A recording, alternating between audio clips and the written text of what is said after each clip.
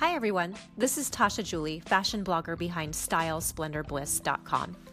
In my podcast, I share fashion and styling tips, beauty, as I'm the first to try out many new products, and a total skincare junkie. From time to time, I also share things about self-care and my personal life experiences that have helped me grow. Remember, people will stare, so join me on my fashion adventure so we can make it worth their while.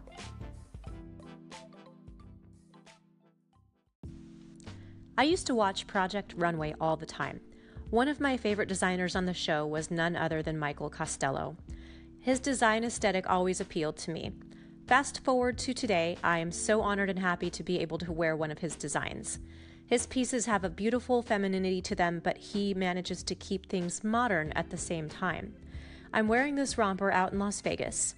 You've heard me mention in previous posts that the over-the-top evening outfits favored by many women there are not my thing. I'm a married woman over 30, so dressing in an overly provocative way doesn't appeal to me. That being said, I still want to look good and wear fun pieces that keep sexy, well, classy.